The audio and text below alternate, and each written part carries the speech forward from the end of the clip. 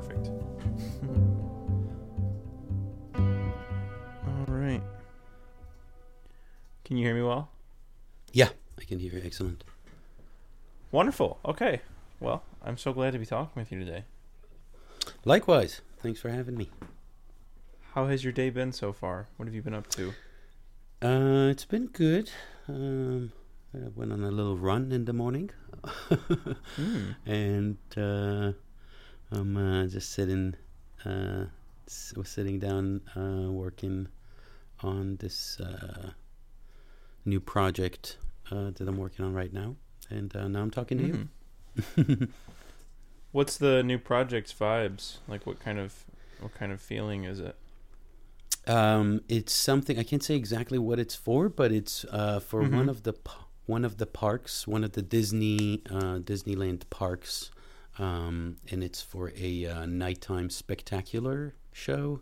So it's very big and kind of whimsical and Disney-like. Lots of songs and big orchestra. That's and so choir. interesting that you do that with Disney. How did you start working with Disney in the capacity that you do? Working with Disney is something that happened almost by accident over the past 4 years or so. I reconnected with a friend of mine from high school, Yaron Spiewak, and he ended up getting a job working in one of the park kind of main music offices in charge of music at the parks, and we worked together on something on a small project together, kind of outside of Disney. That's how we get connected, and he brought me in slowly to do different type of things, ranging from commercials for the Disney parks to writing original piece for a hotel opening, and then later on it kind of developed into these larger shows that are primarily based on the films, like the Moana stage show, or this show that I'm working on right now that is based on a lot of songs from the films. So yeah. So do you work with the themes from the films? Like, do you work with the similar songs from the soundtracks, or is it mostly original? It's probably both. Sometimes, depending on the project, I'll be working with they call them IPs over there, intellectual property. So I'll be working with Disney IPs, meaning songs that they had licensed for the films, and sometimes it could be a theme that is an instrumental theme, could be a film score from like a Pixar movie, and sometimes it would be the song, but most situations, even when I am working with Disney themes, I'm required to do somewhat something like some kind of like transitional music and kind of stitching it all together, which ends up being partially original score and kind of rearrangement of some of the main themes from the movie that is being referenced, or sometimes even mashups. So I'll take Frozen and Moana and kind of put them together. So yeah, a lot of stuff like that. Very fun. How is that in comparison to something that's going to be mostly original work or totally original work? How does it feel? It's different. It's probably easier in the sense that you can rely on a melody and a harmony as your kind of like is your I call it a well of ideas. So instead of creating a well of ideas yourself that you might record on the piano or produce a demo or a suite of ideas, you kind of have usually these incredible existing songs or scores to work with. So it makes it easier in the sense of like how to get going, and like when you get stuck, you can lean on this theme that it doesn't need to be approved. It's already approved, and it's the fabric of the film and the story. Yeah. It's difficult it's more difficult than writing original material because there's this expectation to reinvent what you're working on, but at the same time to preserve it and respect it in the Disney tradition, and that can be challenging, trying to one up Alan Menken arrangement or any one of these, or whatever Hans Zimmer. I was working on an attraction last year for Disneyland California, and that was part of Oogie Boogie Bash. It's their Halloween attractions, and part of the attraction had I had to utilize music from The Lion King, and at the same time the Lion King remake was coming out, which was done by Hans Zimmer and this incredible group of musicians. So that was like kind of interesting to there were two completely different people working on a reimagineering of the same material that was done 20 years ago or so. It's so that's the challenge, is to there's you feel the need to do it in a respectful way, and to kind of also do above that and kind of wow people, and it can be tricky because a lot of stuff has been done already, so that can be a little more challenging and less free than when you can write your own music and you're not dependent on that, and it's not like other people are working with the exact same themes, so it's different in that sense, probably more challenging in that sense. Yeah, it's very interesting because your work is then essentially a part of the legacy of that film. Like The Lion King, you're still working in like the lineage of that film's release, so if somebody goes to see a ride or some sort of Lion King themed situation at one of the parks and they hear your music, they're still associating that music that they're hearing with like that authentic feeling of like Disney Lion King. And it's really interesting that you're a part of that legacy in that way, that it's still being made. I didn't know at all about how those sorts of scores were made, so it's really interesting to hear about it. Yeah, absolutely. I agree.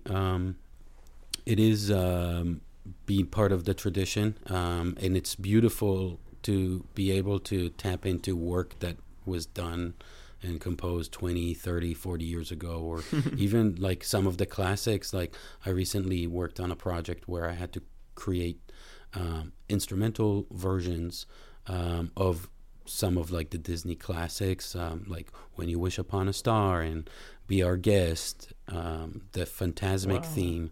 And they had these original recordings of that material that was recorded at Capitol Records with like LA's finest players, and was arranged and orchestrated by Bruce Healy, who is this legendary musical director for Walt Disney. And that music is still being pumped. Like if you walk around the parks, you still hear that music being played through the speakers. Some of it is those original recordings. So to be able to recreate that, and like at the same time tap into like the past, but you're also kind of recreating or creating new background music and kind of tapestry for the Disney visitors, which is just like the films, it's a very impactful experience to walk around as a kid in Disneyland or Disney World, or to watch your favorite Disney movie, and you get these memories, and it's like smells and sights and sounds that you hear when you're at the park. So to be able to like at the same time to tap into this like time machine and work on material that was recorded very, very long time ago, but at the same time what you're creating is like here to stay as the new thing. It's cool. It's kind of like doing a sequel, but at the same time like you get to tap into the original, original music. A lot of times in sequel, the music ends up being kind of something different. But yeah, Mhm. really with the Disney films, it's this beautiful tradition that they can maintain with everything they do, and at the same time, they keep adding new stuff and new vision. And it also comes to show how strong the material is, that it can withstand the test of time, and Yeah. you can redo it in so many different ways, and it still feels like there's stuff to explore. That's Mm. really interesting. Have you visited your attractions once you've made the music for them? I have, and it's a pretty surreal feeling. Yeah, Yeah, tell me yeah. tell me what that experience is like. Um, so I remember one time we were doing this castle show, which is like Mhm. a nighttime show that they project on the castle at the park, and Mm. we were working on getting something done on a certain deadline because they were filming the projection show, and basically we recorded a choir at my studio in West LA Wow. at around 5 o'clock. We already had all the recordings of the orchestra and everything before that, Uh-huh. so we basically recorded the choir at my studio, this small choir, and we mixed it. And at about 9 p.m., we drove to the park, to Anaheim, and then we made it just in time to see them filming it and seeing the music being pumped on the huge castle and being So recorded. something and that you made like earlier something that that I night. just made like 4 hours ago at my little studio. Now there's the announcement at the Wow. park at 9:30. It's like, ladies and gentlemen, we invite you to gather for a 9:30 special screening, and that was really surreal. And another time was that when I went to again, it was at Anaheim, going to see the Oogie Boogie Bash, and that was this more kind of sound designy experience where you walk in this haunted forest, and you hear the music coming at you almost in like a 3D way, and the music morphs as you progress through the trail. It's like a 10-minute walk through this haunted forest, and you hear and see and smell sometimes everything. Very kind of immersive experience, not like a lot of the Disney rides. It's a little different. You're also walking, so it's more free, like you're just walking in this trippy garden, and walking through that stuff and hearing my music that I created in basically in stereo and somewhat surround in my studio, to hear that rearranged and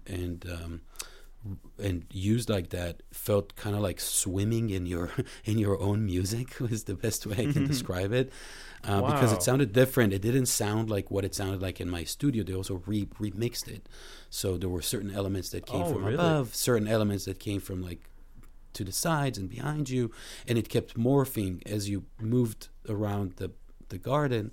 The music would Wow. switch from speaker to speaker. I did design it in a way that it's loops, so that the music stays in sync with each other. So kind of like video game music or parade music, where you have to sync these 2-3 minute loops Yeah. of music pieces.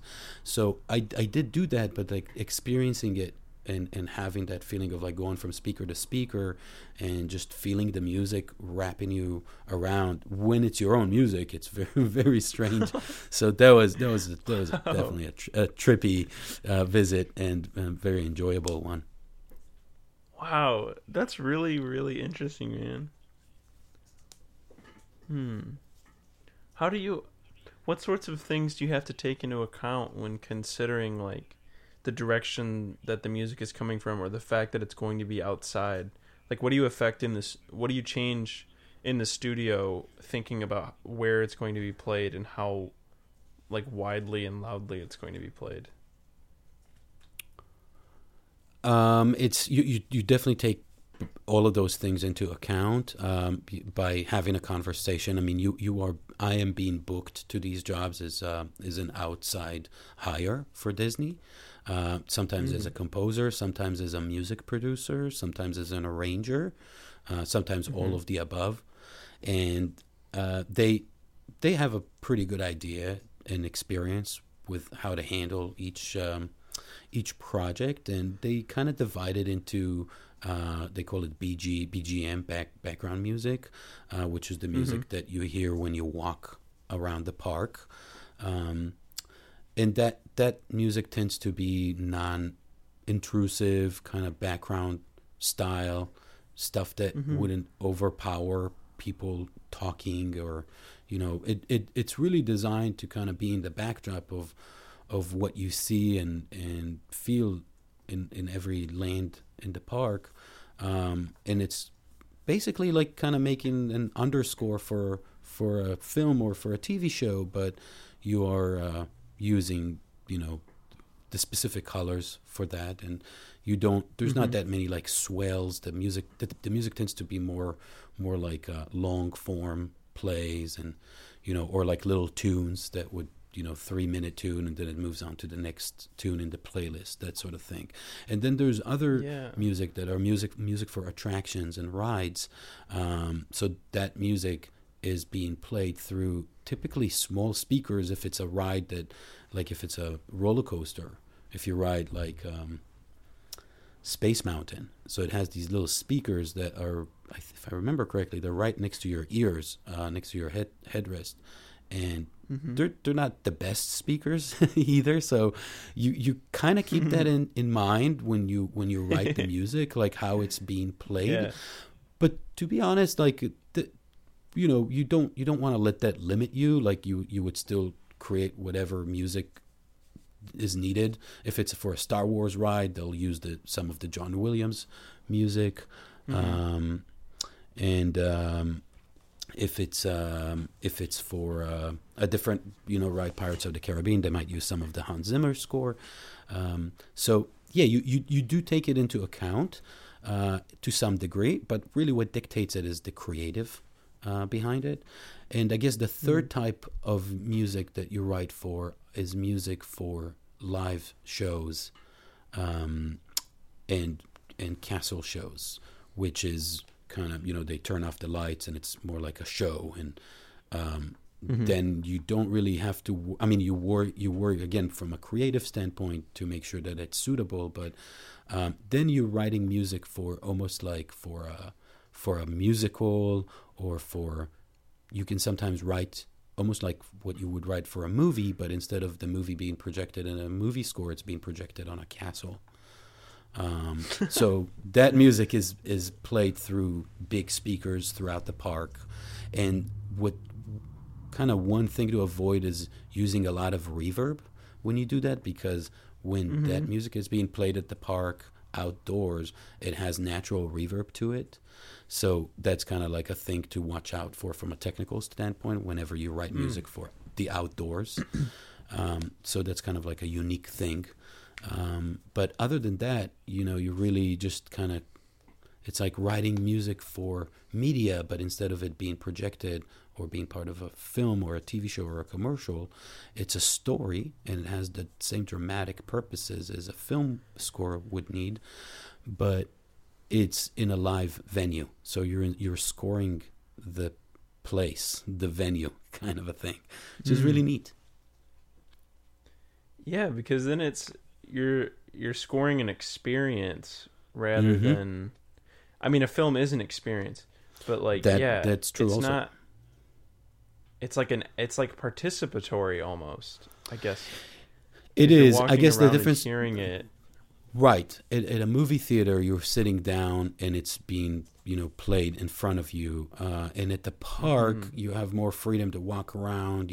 There's also like, I guess it's a little bit more of a wholesome experience in terms of like really feeling it. And there's also the effect of watching this with other people, and that like almost like in some of these shows, I keep in mind the sound of the fireworks and the sound of the crowd going woo or ah or whatever, all the reactions. That's part of the sound when you're actually there at the park. There's also like some shows that involve water, like the Fantasmic show. That if you watch that at the park, sometimes when the music is soft, you can hear the spray of the water, and it's kind of like this hiss that accompanies the show, just the water going shh. And that is also something kind of subtle that I picked up on by, going to these shows, that you might want to keep in mind. And basically it means to avoid, to keep that in mind whenever you're doing soft passages of very tender moments when the music is very, very soft. And maybe there is something happening powerfully in terms of imaging. And that's, you can see that, I think, at the, those Vegas shows, they do the same thing where they project things on water. So yeah, that's kind of, again, more kind of like specific technical things that you might pick up on as you dive deeper into this world. At least little nuances that I noticed while working on these. So I kind of keep a note of that. It's not a major thing. It doesn't like change your composition or anything. But I think, like you said, you're really scoring an experience of standing there or riding through a ride or walking through a land or seeing this like larger than life, boat with dancers on it and like a real size volcano. Like it's really, really quite the experience.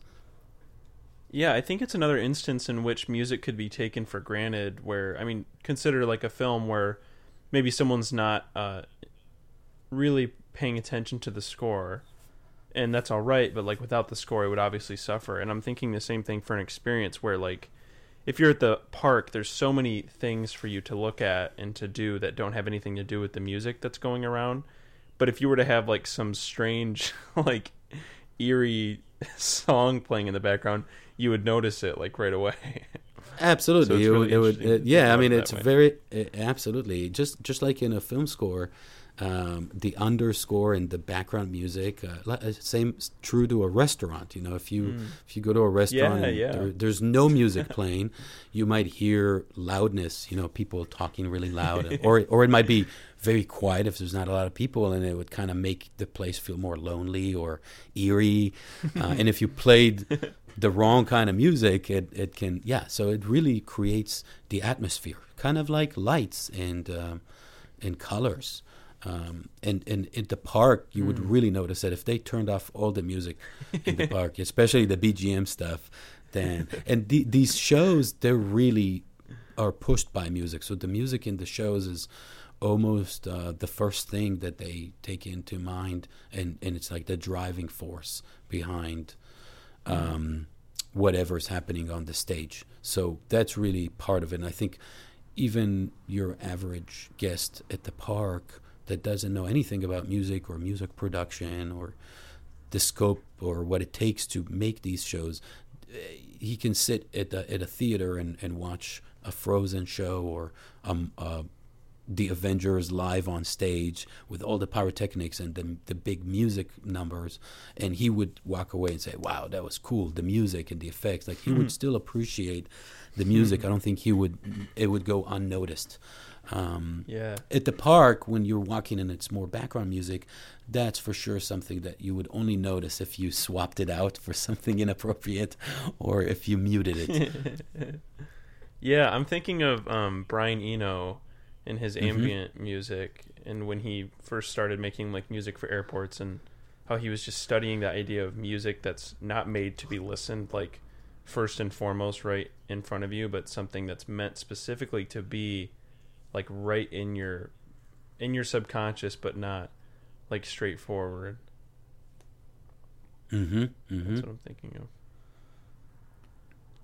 of. But even that music is interesting to listen to on its own. Like, if you are listening to it straightforward, it's like, wow. Well, I think that's the goal. I actually recently, I think I'm allowed to say it now, that I recently did, because it's airing, I did the music for Adventureland. If you go to Disney World in Florida, there's a area in Disney World called Magic Kingdom, which is the main park. And at the main park, there's an area called Adventureland. In Adventureland, there's a few rides. The Jungle Cruise is probably the most famous one, and also Pirates of the Caribbean, the Aladdin ride, and the Tiki Room. That's kind of like this area that you can walk around almost for 10 minutes if you were to go from front to back. And what I was brought on to do was they basically had this background music playing at every one of these different lands. So for Jungle Cruise, they had this kind of like quasi-African music playing, and Tiki Room had its kind of Hawaiian-based music. Aladdin had Middle Eastern sounding music, and Pirates of the Caribbean had Caribbean music, almost like sea shanty or like some kind of drunken Irish port musicians playing sea shanty music for Pirates of the Caribbean. That for the area. But what the problem they were having is that the music was clashing with each other, and in certain areas, it's not a huge area, so like when you walk from one place to another, from the Middle Eastern Bazaar or like from the Aladdin ride towards the Jungle Cruise ride, you get hit with these 4 different types of music at the same time, and the result is just a cacophony, and it's not enjoyable, and it's too loud, and it's not really doing anything because it doesn't feel African when you're in the middle there, and it feels kind of like there's bleed of music coming from the other speakers.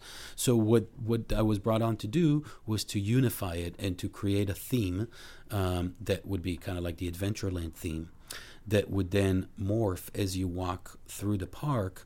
And basically I wrote 4 10-minute cues. A cue is a piece of music. So I wrote a 10-minute piece of music for, I think I started with the Jungle Cruise area, and that had a little kind of fun theme with African instrumentation and melodies. And then I took that piece and I redid that 3 more times with other instrumentation and slightly different music.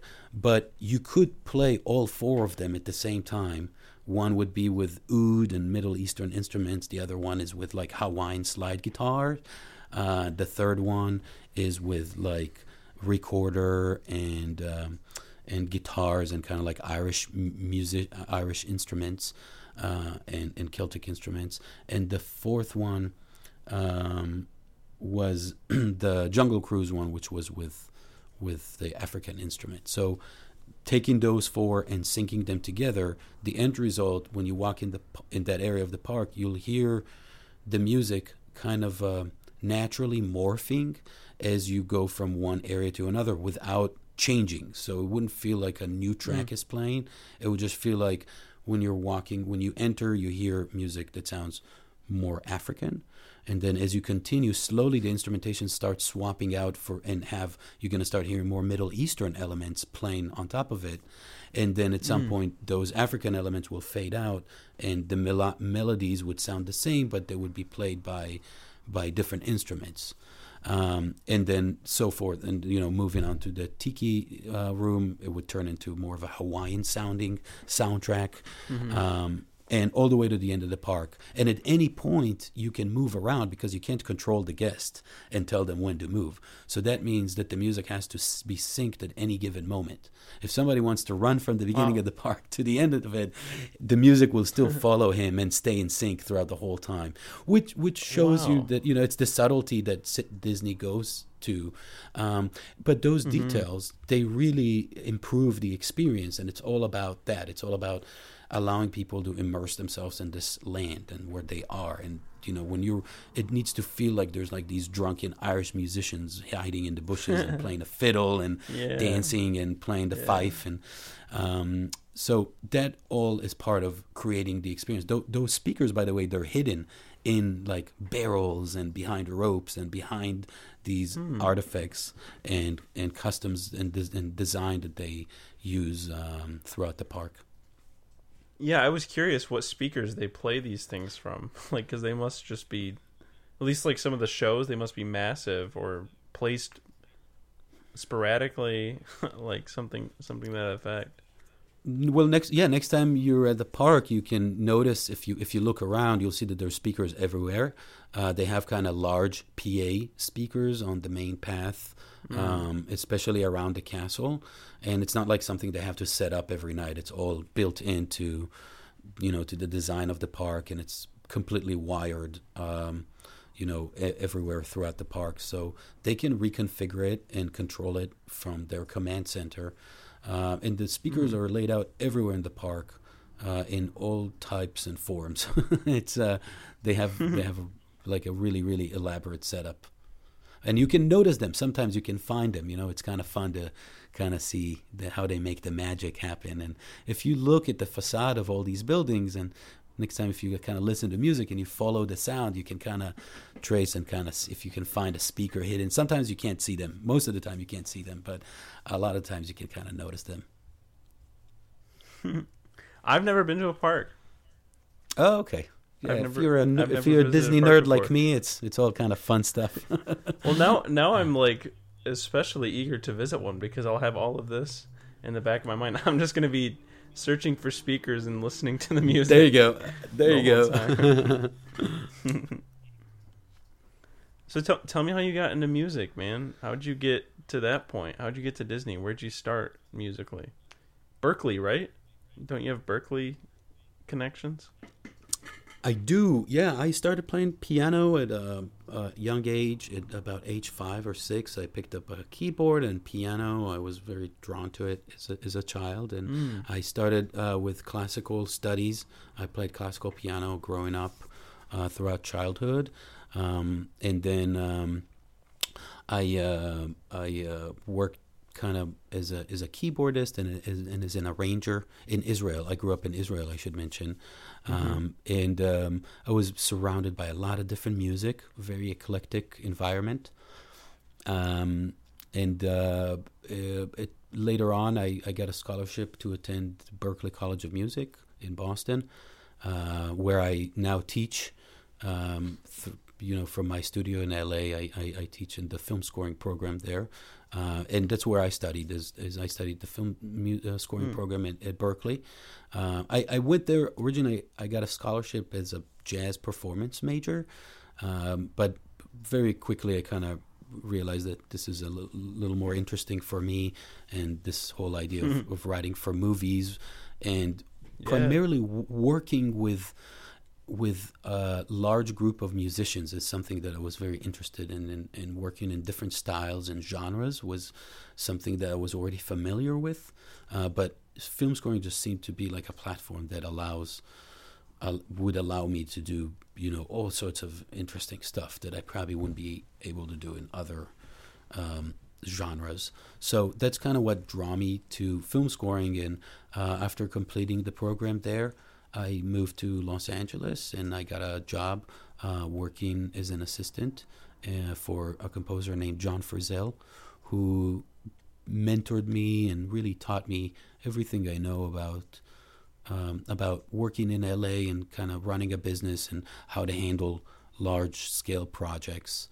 And I've worked with him for 2 years very closely. We did a lot of projects together, and I got to work as an orchestrator and music producer, and do everything from like making coffee to writing music, additional music at 4 a.m. for a TV show. And after those 2 years, I kind of started my own career, my own journey, I guess, of work. My journey was continuing; it still continues, but it's I guess the solo journey of an independent artist in LA, and that was 10 years ago. Is like when I graduated. We fondly call it FU, Frizzell University, and also other meanings. And that was a great learning experience, very challenging but very rewarding. And then I got a little show after that called Teen Mom. It's a reality show on MTV that I've been writing a lot of music for. That's really interesting. Indie sounding and guitar based. Like I said, it's the moving around genres had already started early on for me, like when I was a child, basically. So one of my fortes is that I can do a lot of different things pretty well and be able to kind of tap into different styles, anything from big band to I do another show called Chris Lee Knows Best. It's another reality show but this one is very classical music oriented. It almost sounds like the stuff you hear on Curb Your Enthusiasm, kind of like classical music that is somewhat funny, little opera moments, or so stuff like that. And then I then got a movie called The Iceman with Michael Shannon and James Franco, Ray Liotta. The man. And that kind of opened up some doors, and that was also very different musically. It was like very gritty and industrial sounding, and so like from there on, it just all these different jobs came in, and I managed to kind of tap into. They were all, but basically different genres and different categories, and that's how I got to it. Specifically into film music, and kind of what I'm still doing to this day, and enjoying moving around all these different genres. What do you listen to?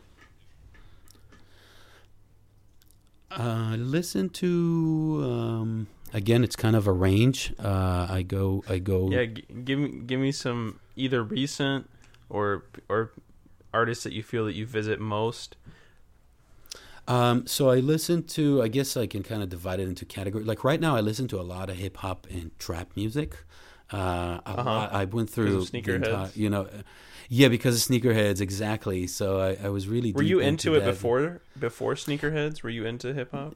Not as much. I mean, I was into hip hop, but not trap. Not as much. Not to trap. I was more into, kind of like the classics and Snoop and Run DMC and that kind of the older stuff. And not so much the newer stuff. So I really got into that. I listened to a lot of that stuff just for fun. And jazz, I listened to a lot of Brad Meldau. Love him. Keith Jarrett, Bill Evans. I still listen to these guys. I also listen to a lot of film scores. I do enjoy listening to like other film music that, like you said, like, even though it's not meant, it wasn't written to be necessarily listened to on its own, but to me, it's very enjoyable. Excuse me. So I me listen too, to man. Yeah, I just like it. I really sometimes. For some reason, like horror films have gotten me most in recent years, like Midsummer and Hereditary, The Lighthouse. Oh wow! Those are like, hard. Those are intense to listen to. Wow, yeah, great scores. But they amazing have like scores. They have, especially in Midsummer, some of the songs have like just beauty to them. Like they're horror, but some of it's just like absolutely gorgeous. And especially Hereditary, Colin Stetson's score, like with his saxophone work and his breath work, it's just like the most. It like shakes you to your spine sometimes, but if you just put that on in the car like really loud, you'll have an experience like regardless, and that's wow. Really, okay, really I'm gonna try that. See, I kind of get a little scared listening to especially Hereditary was literally one of the scariest, if not the scariest movie I had ever watched, like since The Shining. And I watched it a couple more times since. And it was just wow. So I'm a little worried. To me, just hearing that already freaks me out. Oh my gosh! I have a funny story about that. I have a friend who like has a complete aversion to horror stories. Like he stays as far away from horror movies as possible, and he watched Hereditary. And one night while he was sleeping, this is pretty deceitful, but I got his phone password at one point from like, I think we were changing this. I was changing the music, and I got his passcode, and I just remembered it. And then like one day, months and months and months down the road, I recorded myself doing the cluck sound, and then I changed I changed his text tone like for me in his phone to that sound. To that sound. Oh my god, that is so creepy. And what's funny is we were staying in Wisconsin. And he was alone at the cabin, like by himself. And that was when I changed it. And I texted him, like while I was out or something, and I forgot. And he said he heard it while he was alone, and it just like flipped his whole world upside down. That's great. That's a good prank. I like it. Wow. That would scare the hell out of me. I'm scoring my first film actually really soon, and it's not wow. necessarily horror, but like it's definitely dark. And I just did the trailer music for it, and I recorded it a little bit up north at a cabin in this like hunting cabin, so the sound was like really, really suffocating.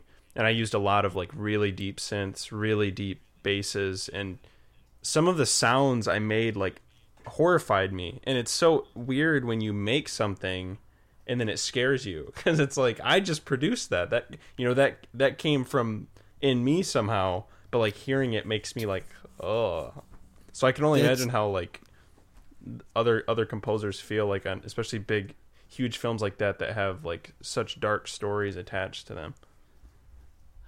100%. You know, it's funny you say that. Also, like I also noticed this thing, like if I work on something dark, it doesn't even have to be full on horror, but if the music is very dark, what I noticed that when you score it in your studio, the way I work, I listen a lot with the dialogue and the sound effects. And when it comes to like horror music, you might be like putting kind of like a drone or this kind of like sound design bed underneath things that would slowly morph and do things. But because of all the stuff that is happening in the film, you're not noticing all the little nuances of it. Once you listen back to that same music that you created in headphones, just solo by itself, and you start hearing the way these pads actually develop and what they do in full detail by yourself, it's terrifying. And I know that feeling of like, whoa, that came from me. That's a lot of darkness. Yeah, like I don't remember putting that sound in there. Right. So it's an interesting experience. For sure. Well, thanks so much for the chat, man. I think we got a lot of decent stuff. Oh, no problem, man. My pleasure. Yeah, I'm sorry we didn't get to talk about Sneakerheads, but